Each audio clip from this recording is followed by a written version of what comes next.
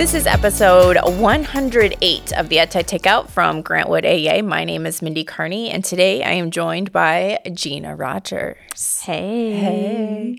So in case you missed it, the EdTech Takeout is going to look a little bit different moving forward. At the end of last season, we said goodbye and farewell to Jonathan Wiley as he moved to a different position at the agency. But our team felt very strongly that this podcast needed to continue. So our plan is to record kind of shorter snippets of more bite-sized chunks. So this episode is just a news and nuggets episode. But the next episode will be more like the main course of the old format of the podcast. So there'll be more content and kind of conversation during those episodes. So this way you can kind of look through our playlist menu and choose what looks most appetizing. And a little play on words there with a theme. Oh, I love a theme. Yes. You know I do. So we'll be joined each episode with different people throughout the team, but I will be here for each episode. Like it or leave it, you decide. Okay. So our first chunk here is going to be the news and updates. Yes. Yeah.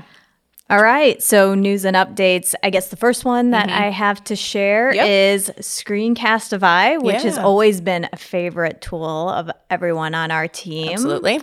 Has actually increased their record time for free videos from 5 minutes all the way up to 30. Yeah.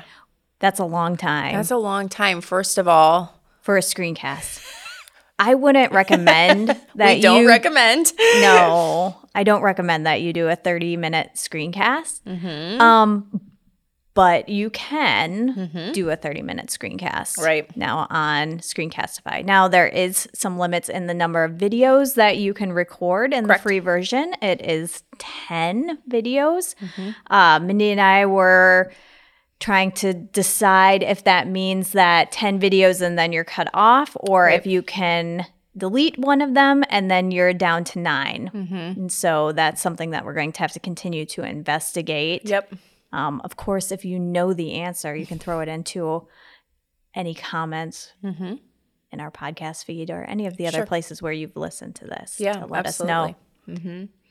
So one of the other things I would point out, too, is that there are paid versions. If you haven't looked at Screencastify's pricing, there are options if you'd like to pay. So I think that what we saw, the next version of this would be like the starter plan, and that was $7 a month. Right? $7 a month. I believe it's billed annually. Yes. So you'll pay for all of it up front. Because math is hard. Math is hard. Right. I think that's $140. I'm going to take your word for it. 7 times 12. Is that right? I don't even know. I think it is, right? $7. Is that right? It doesn't matter. Anyway, so with the starter subscription, you get unlimited videos for your library. Unlimited video length, it says.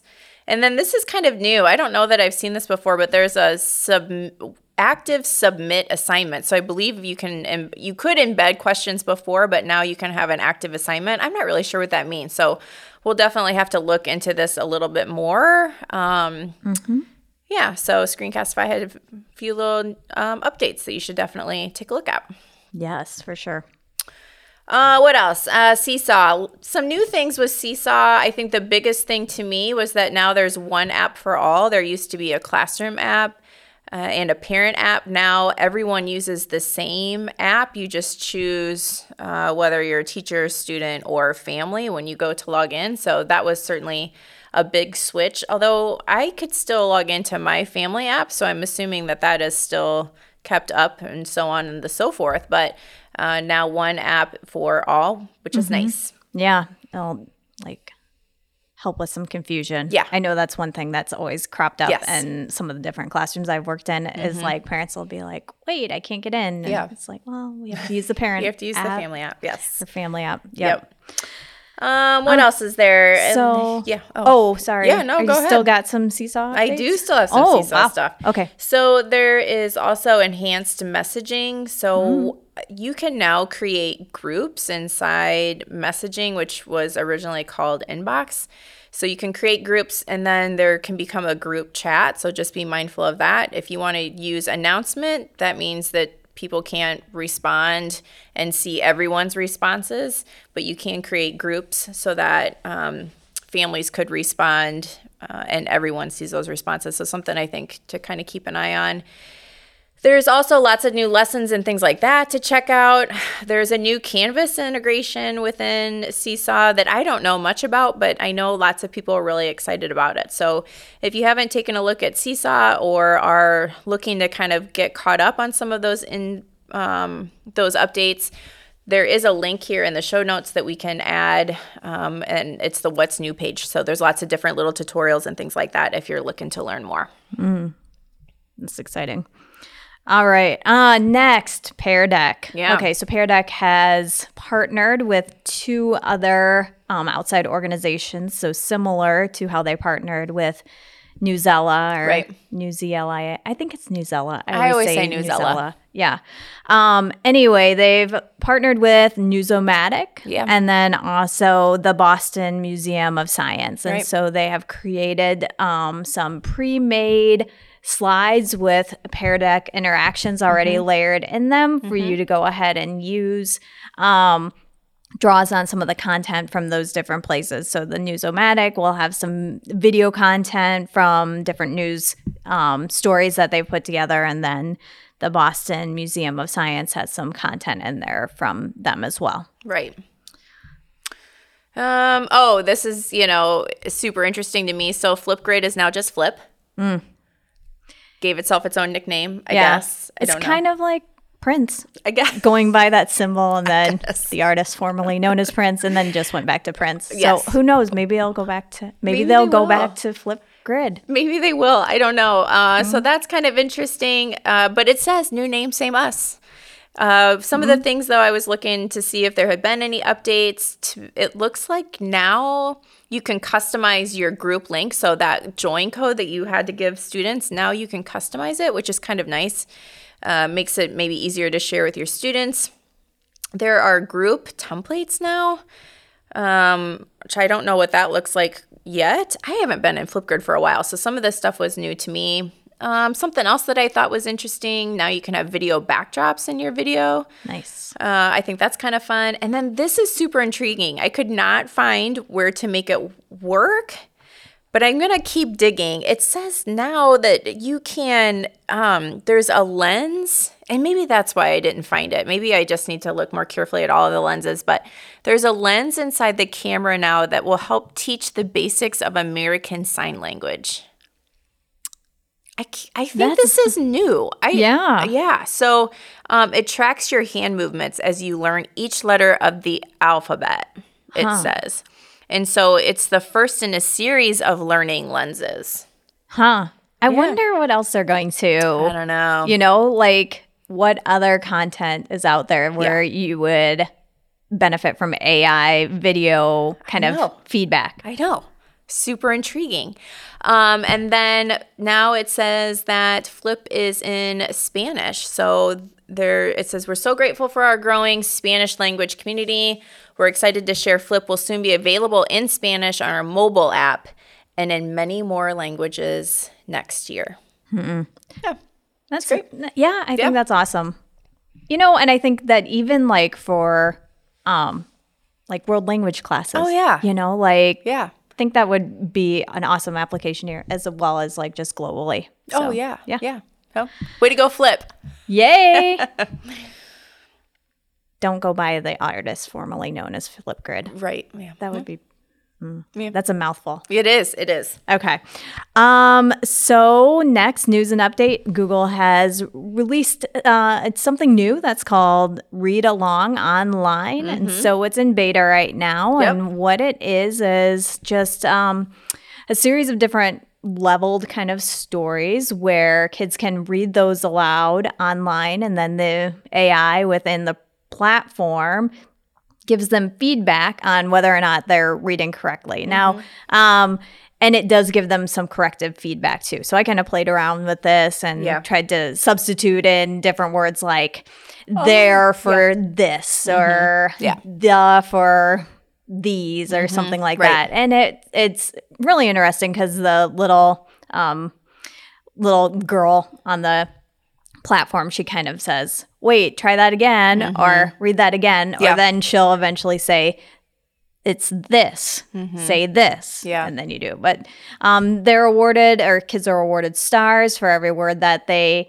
get right. Oh, it's nice. kind of suggested time for a setting for reading aloud, or an amount of time that it's suggested daily, I guess I should say, is 10 minutes. And so that's kind of like the goal for reading along online. Anyway, thought it was kind of interesting. Yeah. Another one of those examples of like AI type of feedback that's making its way into more mainstream platforms. Yeah. I think I could really see a lot of uses for this even in the home setting for kids to be practicing at home, but in school too. I mean, just lots of opportunities to get that extra practice in. So yeah, I love seeing this kind of stuff. Yes.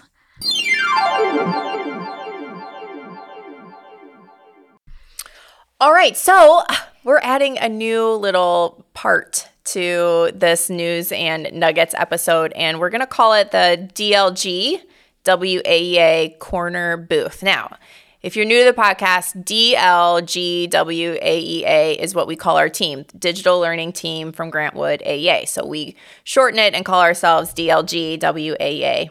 And this is our corner booth. And in this little section of the episode, we're going to talk a little bit about what's going on at Grantwood AEA and the courses or other things that our team is doing to kind of keep you in the loop. So it's going to be short because we know not all of our listeners are from our area, but we do want to keep them up to date on the opportunities for learning that we are providing as a team. Yes. Yeah. And so today, I think we have just kind of a few courses that we'll be offering here the first part of the year to make sure to keep you abreast of. And so the first one is Ride the Wakelet Wave. And that is a course that's going to be offered by you and I, right? Yeah, you yours and truly. I. And so we'll be starting that course here at the beginning of October. It's an opportunity for you to really dive in deeply into Wakelet and learn all the ins and outs. It's going to be offered primarily online with a Zoom kickoff session on October 3rd to get you logged in and started on that course. So keep that in mind. And there's also going to be information in the show notes about how to register for this course if you're in our area.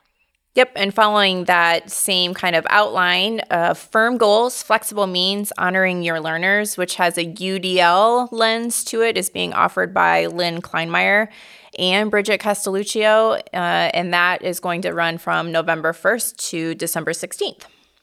Nice. We will also be offering this fall a section of designing instruction with Pear Deck. And so that's a repeat course that we've offered a few times in the past. That will be launched sometime in November. Right. Information for that one isn't quite out yet, but that one will be facilitated by our newest teammate, Stephanie Roberts, and myself. And then our last course coming I guess this will be at the start of the new year, is Transformative Classrooms online. And that will be offered by our Transformative Classrooms team, which is Gina Rogers, myself, Amber Bridge, and Beth Swantz. Yes. And all of these courses, the four that we've just outlined, will all be primarily online offerings.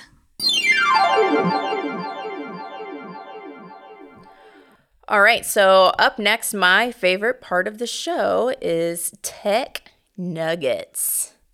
You can go first. Ooh. Yeah. Okay. Yes. So let's see. The nugget that I have to offer first is inserting emojis into Google Docs. This has become a little bit easier than what it was in the past. Because you used to have to go to like insert character, then do the drop down emojis. Find that. Or like you used to have a like shortcut for the emoji box on like the Mac kind of stopped working a Oh, little while I didn't even ago. know that was a thing. My shortcuts for emojis. Yeah, it did. I see. So, and I used to use my taskbar up at the top on those old Macs. But we don't have that anymore. We don't have that anymore. Nope. So this is actually pretty handy. Though. Okay. Similar to how you would be commenting someone or adding a comment towards someone in a doc when you start with the @ and then you start putting their name in there. You'll get up a dialog box that shows like where you might put someone's name. If you scroll down further, there's a button that says emoji there or a menu item. 4 sections down. 4 sections down. There's a lot happening in that dialog. This is a busy drop-down menu. Yes. Yes. So emoji. And then once you're in there, you can find the emoji you're looking for and put it on in there. Yeah, and I feel like there's all of the emojis now as opposed to what was in there before. Like it's like a whole emoji keyboard. Yes. Yes. Yep. Okay. So Life-changing. Find that dialog box menu. Scroll way down. Keep going. Way down. When you think you've scrolled far enough, you haven't. Keep scrolling. Funny. All right. So Richard Byrne, thank you, have both tech nuggets. One of them I've been holding on to since the beginning of August, and the other one is a brand new one. But I'll start with the one from the beginning of August that I think I must have seen through maybe his newsletter. And it's a tool I'd never seen before, and it's called Classroom Q. And so it creates like a queue for the teacher. So students log in, and if they have a question, teachers have to start a session and give the kids a classroom code. And the students put in their name and the teacher's class code, and then they just click like a button and it says assistance needed, and then they just put what they need in the comment box. And so it creates just like this queue for teachers so they can know who they need to bounce around to. Nice. Yeah, I know. It's kind of like today's Meet. It is kind of, yeah. But it has a line to it. And super simplistic. Very simple, very easy to use. Yeah. Yeah. So that might be one to take a look at. Definitely. Okay. Cool. All right. So let's see. My next nugget. So I had the opportunity to sit in on a little demo session from Canva with my friends at Iowa City. Right. My innovation team that I work with there. And I guess I didn't realize all of these features that are within Canva that I don't know, I get kind of bogged down, or not bogged down, but I just stay in my kind of lane of designing little art for, slides or little graphics to put on social media, things like that. But oh my God, there's so many things that are in there. And so one thing that I guess I might have seen a post about this, but didn't pay a lot of attention to it. But when I watched it live, I was like, oh, that's awesome. Was how you can record video inside of different Canva things that you'd make. So your camera? You just your video camera. Yeah. And so you can create slides in Canva, or even import Google Slides into your Canva and kind of gussy them up in there. And then if you go into upload, there's also a place in there where you can upload other images, or you can record right in there. I've never seen that before. Yeah. So it's sometimes it's weird because it works only on certain Canva templates or whatever. Yep. So slides it works on, I believe the infographic ones it works on as well. I have to look back at the list, and we'll try to put those in the show notes too. But sometimes that camera doesn't show up right away. And so the gal who was doing the demo for us, she kind of showed me a little trick where she's like, oh, just make a copy of the thing that you're making, and then it shows up. She's like, I don't know why. Ugh. So there must be something a little funky in the code right now that they're probably cleaning up. Yeah. But yeah, so I would definitely check that out because it's super cool. And you can also kind of publish your, if you published your slides, publish those to Advance, and you can be recording your video inside of your slides, like as they're advancing, and it just stays in the same spot. So you can continue presenting whatever it is that you want to present. So yeah, pretty cool. I think Canva is one of those tools that is just continues to get so much better. I think that a lot of times with tech tools, I'm like, oh, it's kind of stalled out. I feel like it is what it is, which is fine. I mean, I don't have a problem with that. But Canva, man, it just the stuff that you can do in Canva They just is amazing. released a whiteboard too, like a collaborative you should whiteboard save that for online. another time, but go ahead. Oh, sorry. No, say it. No, say it now. Well, there's a collaborative whiteboard online, and they've got a bunch of templates that you can like build from, to start making something, or you can create like your own like template to work with. So yeah, it's neat. It's super neat. Good job, Canva. Yeah. Okay, so like I said, this last one is from Richard Byrne again, and this was brand new to me. It just came through my email, like last week, and I happened to see it. I'm like, I don't know this. I have never heard of it. I've never used it. I just watched his little demo, but he made it sound like it's been kind of going around. So I thought I'd bring it up. It's called Schoollytics, and from what I've looked at it, it's like this dashboard that you can kind of see the different tech tools and like your different like Google classes all in this one dashboard. And because I'm not, working in a classroom, it's kind of hard for me to demo it or try it. So I think it's super intriguing because you can kind of keep track of what's going on in all of these different places. You can also send high fives to students or to a class. So if you set a goal, like let's say you wanted 85% of this, your classroom goal is for 85% of the students to turn their homework in on time or something like that. So kind of like Autocrat, you can choose like different fields within your dashboard. And then once those things have happened, it triggers this high five like email or something to your students that says, hey, high five, we did this. So I'm really interested to see if anybody's been using this and how it actually works in practice. Yeah. I don't know. Super. I know, and I had never heard of it before. So tech nuggets are always kind of tricky because I thought it was super interesting. It was something I hadn't seen before, but also I'm not endorsing it. I'm curious who's using it. Yeah.